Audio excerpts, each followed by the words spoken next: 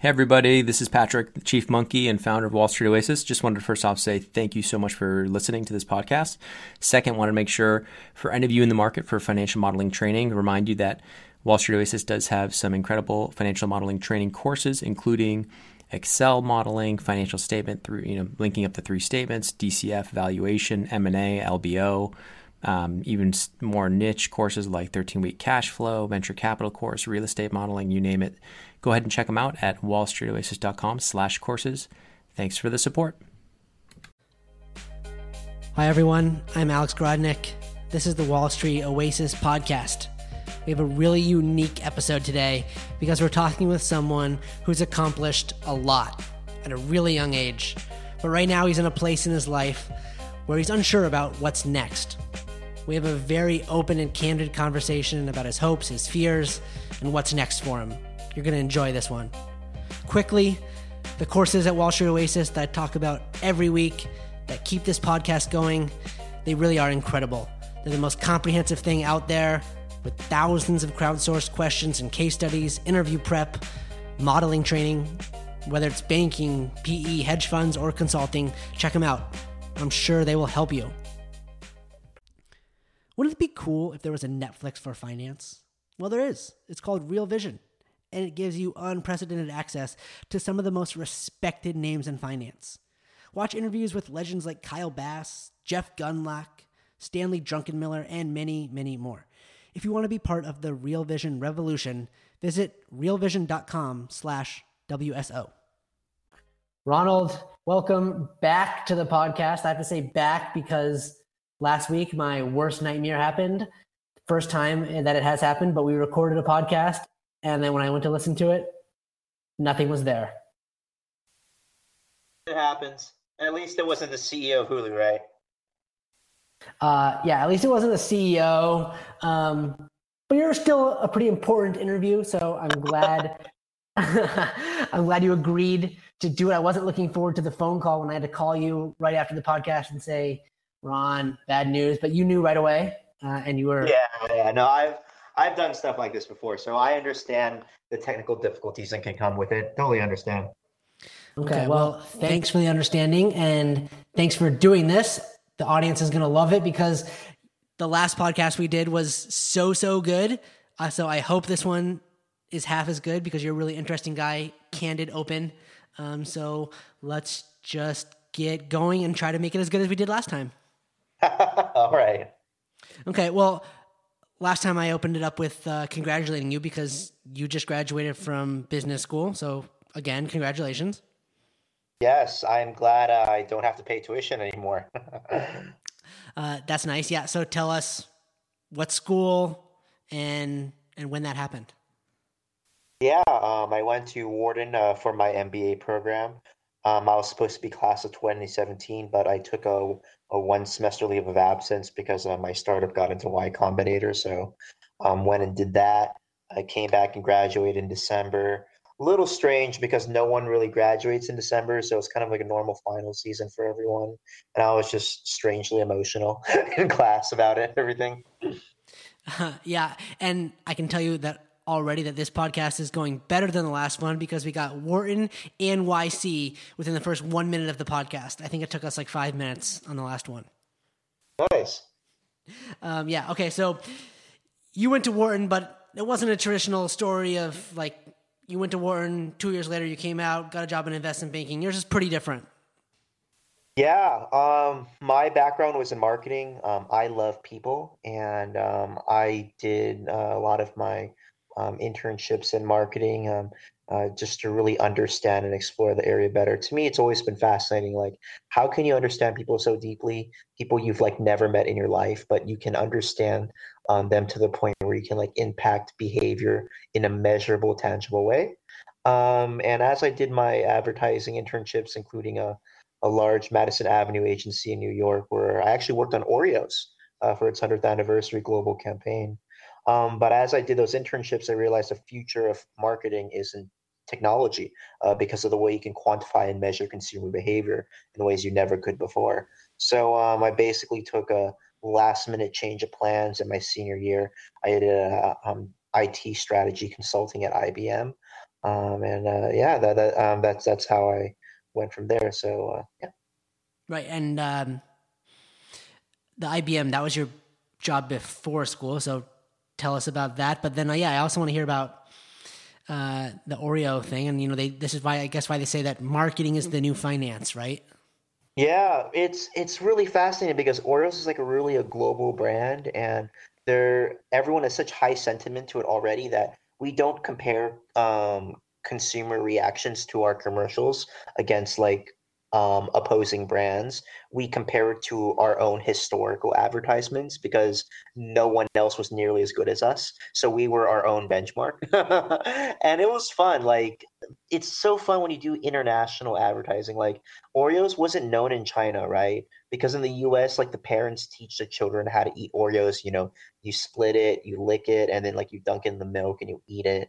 In China, so the way you had to do advertising in China was that it was the other way around where the kids taught the parents how to eat Oreos, and that's how they got the generational connection there. So that was really interesting. Yeah. And just one more minute on your before school stuff, and then we'll leave that in the dust. Yeah. Basically, I when I was in IBM, I got to see how technology really affected all these different large companies like Walmart, Eli Lilly, Johnson and Johnson, PepsiCo, Alcoa, um, like Saks Fifth Avenue, even Jack Daniels. So I got some real big key brands, right? Like some A-list brands that everyone wants to work on some of those companies as clients. And I saw how I did marketing projects, IT strategy projects, like operations. I became a Six Sigma manager as well. So I lived in over 17 cities in 3 years, actually. Worked on over 12 different clients. So it was I really got consulting, right? It was a true, real experience.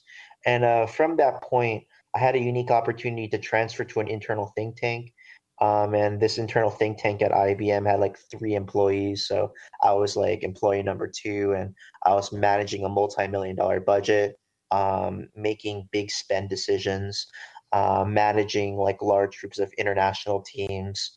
It was a time of my life. I even got to manage our internal venture capital group because my boss had like an HR background and she knew I had a technology background. So she just like let me run the rodeo. So I had a way too much responsibility, a reckless amount of responsibility at an early age. And I decided to cash in on that opportunistically. So that's when I applied to my MBA program. Yeah. Well, why, I mean, that job sounds so cool. Why leave it?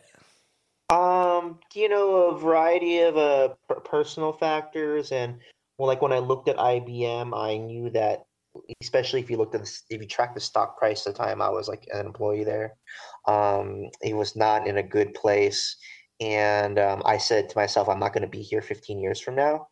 And I love my boss, and she's amazing. She's one of the most impactful figures of my life, actually. But the overall culture of the company was such that my face was young, and since my face is young, it was really hard in many situations for me to like, for example, become my boss's position, right? It was a variety of factors, but those were some of the main ones. Got it. So you apply to a few schools, you get into Wharton. That's awesome. That's every finance person's dream. And what do you think you're going to do? I thought I was going to do some continuation of venture capital or like work at a startup accelerator. I quickly realized that startup accelerators and incubators, it's really hard to make that a full-time job because a lot of people kind of do that as like a side job or just like as a give back to the startup community. It's like really hard to make a good living out of that. So I was just kind of in flux with what I wanted to do. And I guess this is a so and my goal then, once I got an award and I found out about this thing called a search fund, which is basically like a private equity firm, but you only buy one company and then you take over as CEO of that company afterwards, which is kind of cool. It's like entrepreneurship through finance, right? It's like a blend of both, and it allows me to become CEO of like a multi-million dollar company at a really early age, right? So it was a unique opportunity. So that was my initial goal. Yeah, a search fund is super interesting. It's something kind of actually becoming, I don't want to say common, but kind of popular amongst graduating MBAs of top schools. But when you do a search fund, there's a book that Harvard Business School released on doing a search fund. You don't actually need investor money to do it. You do need some capital saved up in your own personal account. But basically, if you want to buy like a small company, like below $5 million, the US government will pay for like 80% of the acquisition. And it'll give you like a really good like rate on the loan because there's like a lot of retiring baby boomers. And then the other 20%, it's easy to like finance that. You have to have a personal guarantee behind the loan, so it's kind of high risk. So you do need like either a wealthy background and you need like some cash savings built up. But you see people paying like $200,000 plus to go to like Harvard Business School, and then they do this search fund without any investors, and like literally anyone can do that. You do not need a college degree to do that at all, right? Like anyone can do that. Like anyone can go and buy the book today and like learn how to do it. So it's pretty cool. yeah, so a black and white search fund is usually you raise a little money from investors that funds you to go do a search. And then for up to 2 years, actually, you can go try to find a business. And like you're looking for, I mean, these aren't like what you would think of as businesses. Like they're obscure businesses in random places of the country with some old owner who's looking to get out, but you find it.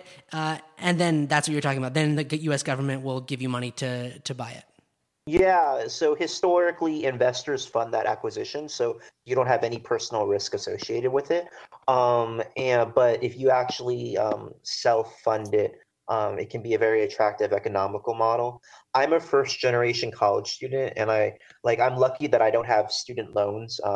My 3 years between my undergrad and my MBA, I was able to self-fund my tuition.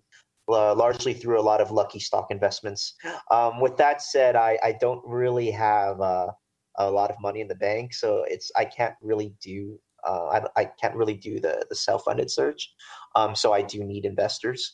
But it is a good option to go. Any listener out there, like you don't need to go to like a really prestigious school to like do these crazy things. It's available.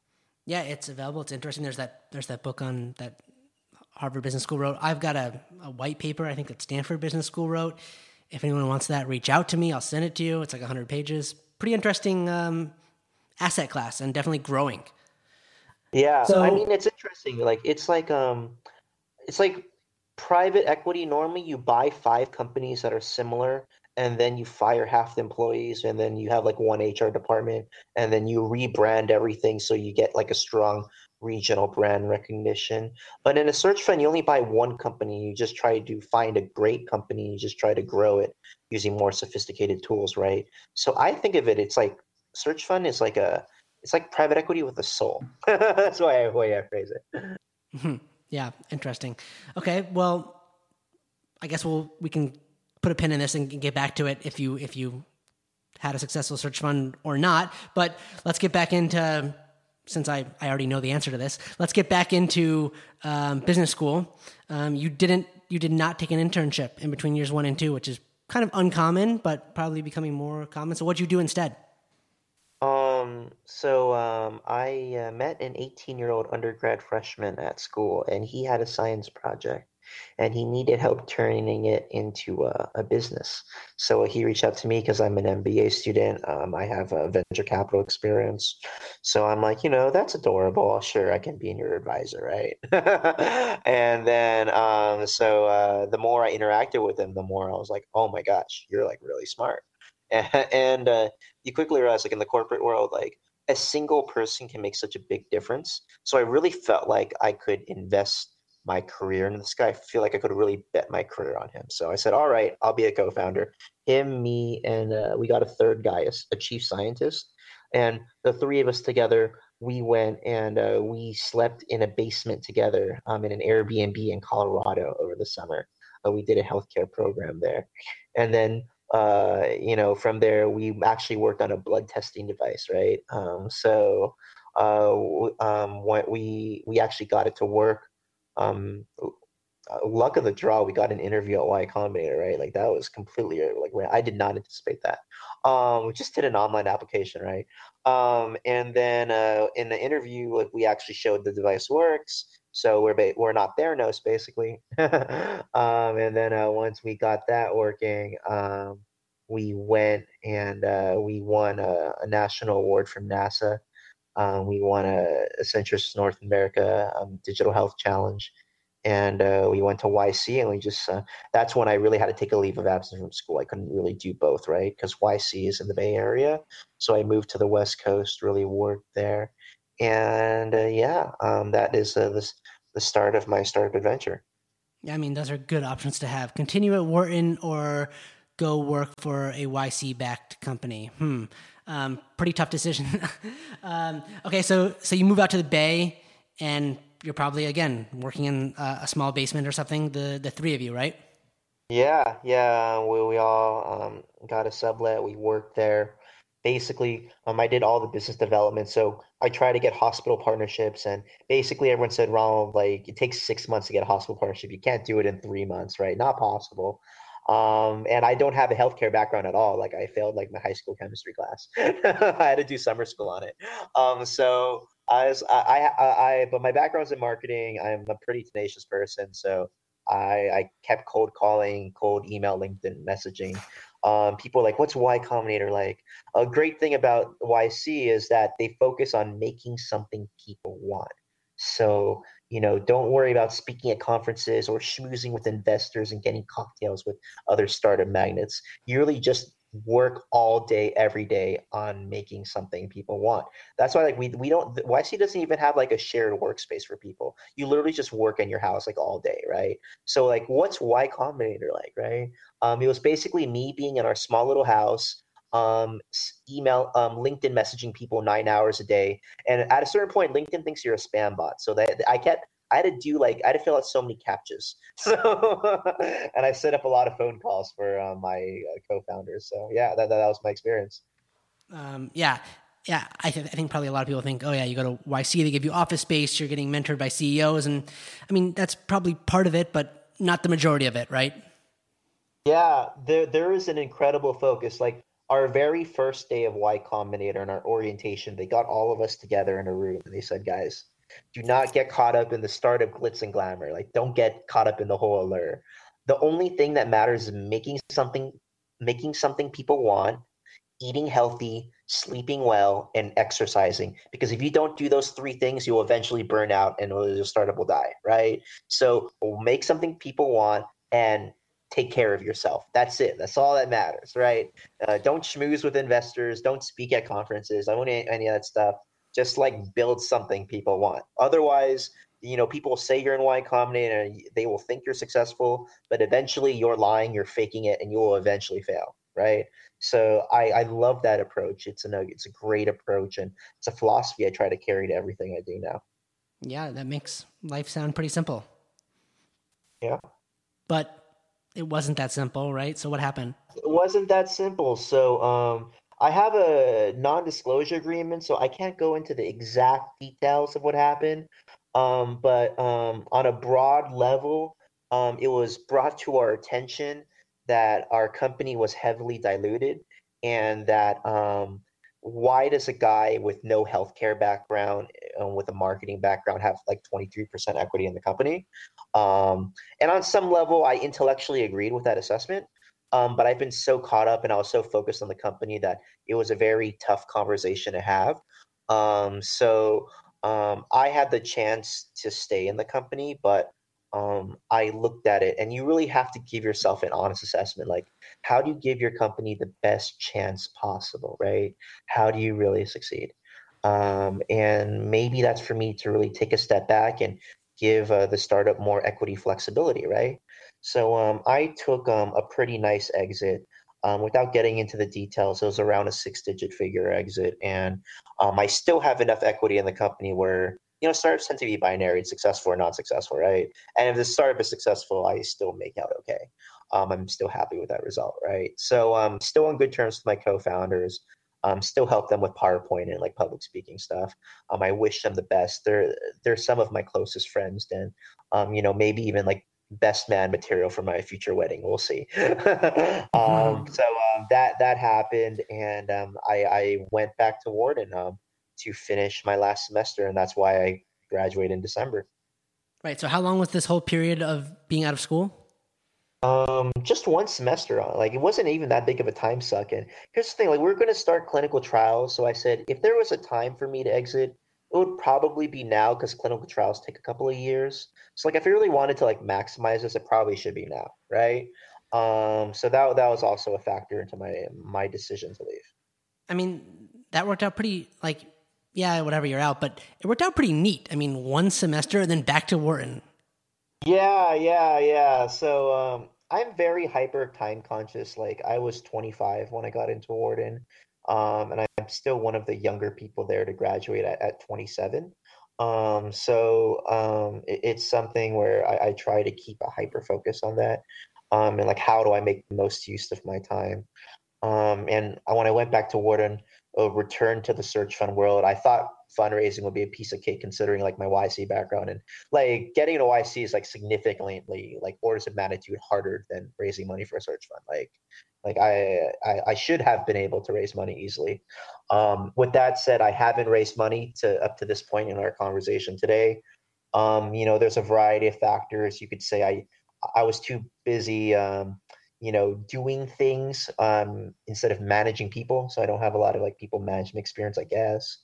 And honestly, I think a lot of it is my personality. I'm just a very candid and upfront person. And a lot of people say, like, in a search fund world, you want like entrepreneurial people. But the reality is, you just want a private equity or a consulting person um, who is tired of working for the man. Or you want like a military person who decides that, all right, McKinsey wasn't good for them, right? My profile is like a little too radical for people in the space. So that has happened. I'm currently reevaluating life options right now.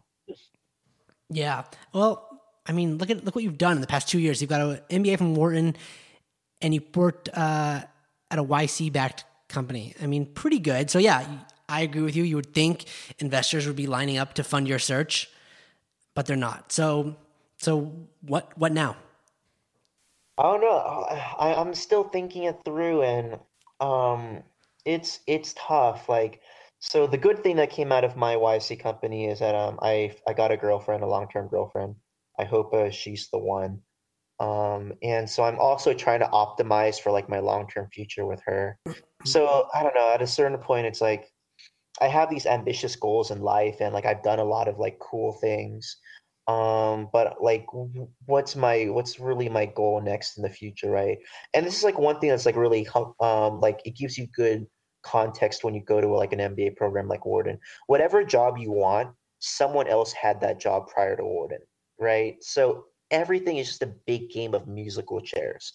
Like literally, there's people at Wharton came from KKR, right? So like literally, like he's just trying to, and then they work at a startup as a product manager afterwards, right? So like literally, it's just like trying to find what makes you happy, and I'm trying to find that. And the path hasn't been perfect. It's thrown me off. And at this point, you could technically say I'm unemployed. I like to say that I'm a full-time son. I'm living with my mom right now. It's good benefits. I get a free laundry and everything. But when I was in undergrad, I thought, I went to a non-target, right? I went to Indiana University, and I said, if I had only gone to Wharton, my life would have been perfect. Or if I got into Google, like my life would be set. I literally like cried at night, like I didn't get an internship at Google, and like people who I thought like were not as good as me had internships there. And like I've reached a point where if you look on paper, if you look at my resume, I did venture capital. I worked at a big blue tech company with all these crazy clients. I did Wharton for my MBA program. I did Y Combinator. Like my resume, like is like kind of crazy on paper, but if you ask me in person, like right now, like I am still searching. I'm still looking for what's out there. I have some failures, right? And it's like when you always think the grass is greener on the other side, um, not necessarily, right? And it's just something where I'm working through that, and I could honestly spin this conversation today and say, well, it's intentional and taking a break. I'm enjoying things. I'm going to take a 3-month trip to Europe and enjoy life. But no, I'm a little sad right now, right? I'm kind of in a low period of my life, and I think that's what makes this conversation interesting and candid is that, you know, to put myself out there when I'm in this weird period of my life, when I'm just still trying to figure out what to do, right? And hopefully it gives people good context out there about trying to find what truly makes them happy and looking for the right path for them long term, right? So hopefully that's a lot of rambling, but hopefully it makes sense. No, Ronald, you doing this right now, kind of right in the middle of this transition period, as you say, when your life's not completely together. Like, that's not normal. Most people I speak with want to come on this podcast and say, I work at Goldman Sachs and look how cool I am, and I chose another path, and I'm great. But you're being open and honest with us, and I think that's super powerful because a lot of the listeners, I think, are sharing your struggle. I mean, I every time I interview with the company, I try to convince myself that they're the one, and then they send me a rejection email after a first round interview, and then I say to myself, "Nah, I was convincing myself." And that's got to be difficult. I'm not the guy with like 7 job offers, and I'm deciding which job offer I want to do. I just got a rejection email like yesterday. And I after like getting all these interviews, so like it's finding a good place and it's finding a good fit. And it's something, it will eventually work out. I'm a first generation college student, right? So like I'm incredibly blessed to be where I am. Honestly, like if I end up like worst case scenario is like a Panera store manager, like that's not bad. I get like free bread, I get to manage people, maybe some flexible hours, right? So in context, I try not to get caught up in that like hyper type A personality like game, right? I am very type A, I try not to let it consume my soul the way I let it did when I was in undergrad. Yeah, so let's talk process now. So you mentioned you got this girlfriend. She lives in San Francisco, so I imagine you want to move closer to there. Yeah, she's doing her PhD, so she has flexibility. Like she only has like 2 years left in the program, so it's not necessary that we're close to each other. But when we just look at the timeline of things, we're just still trying to figure out how to really make it work. And I don't know, at this point, do I just want to chill and like have a job and have some stability and like raise a family? Like if I want to be like, have a chance to really make it big, do I take like a $60,000 salary job and we had to start up and take some equity and like really gamble there? How does the search fund thing really work out, or is there like some other thing I can really do? Those are all things that I'm honestly thinking through it right now, right? Like, and these are like very big decisions because it completely changes my career trajectory. And honestly, like I'm kind of sad that I have no money because I totally would have been a Bitcoin investor. Like that's my personality profile. I invested in Tesla early on, so we'll see. I don't know. We'll still trying to figure it out. Oh, there's always leverage, Ronald. But on the last podcast, we talked about being happy now, and so what are you doing to be happy right now? Just I have a puppy, and my puppy keeps good things in perspective because our family dog Jason, he only needs food, shelter, and someone to play with to make him happy, right? And when I'm in Wharton and everyone's like, "Oh my God, I didn't get into McKinsey. I have to settle for A.T. Kearney." Terrible, right? And then when I am that hyper aggressive business school versus here being at home, living with my mom and my aunt who's a minimum wage employee, it gives good perspective on things.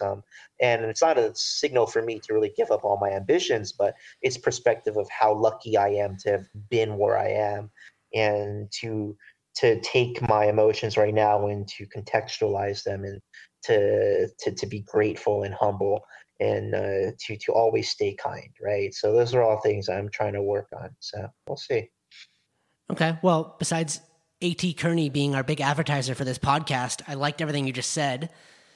I did not know that. My bad. No, A.T. Kearney is a great place. One of my close friends. Oh, okay. Dude, I wish this podcast had advertisers, man. Okay. They did great on campus recruiting. They gave us really nice, like little USB things for our phone. It was fantastic. Super nice. I like water applied bottles. for them.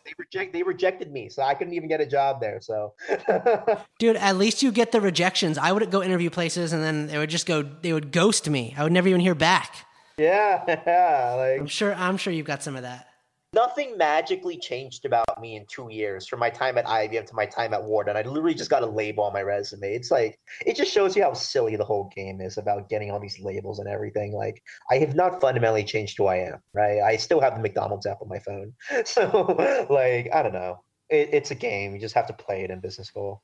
Yeah. So are you waking up every morning and like a little bit is devoted to the search fund, and then you look at, jobs in San Francisco and jobs elsewhere, and then you look at Panera bread shops?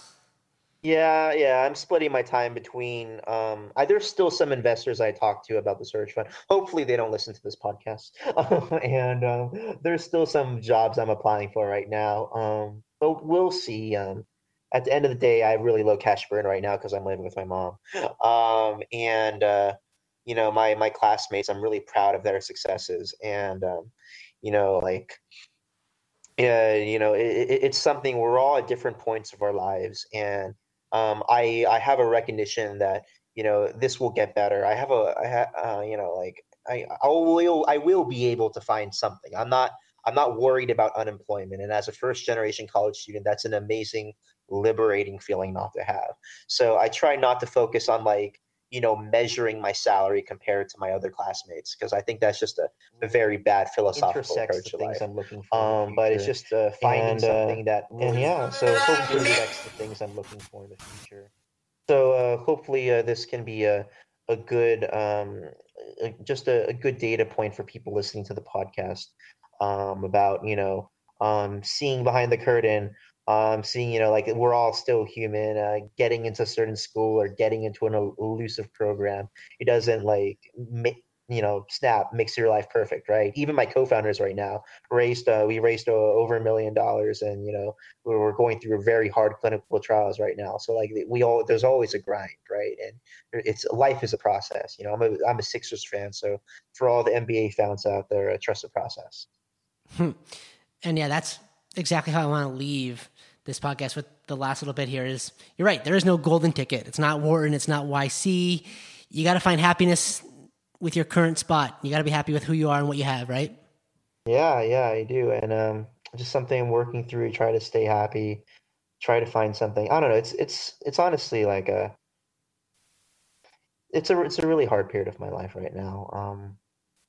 But I do have, I know everything will turn out all right at the end of the day. So I just try to focus on the positive. Yeah, Ronald, I think that's the best outlook to take. It's a great mentality. And I want to thank you again for sharing your vulnerabilities and everything with us. This was awesome for the second time.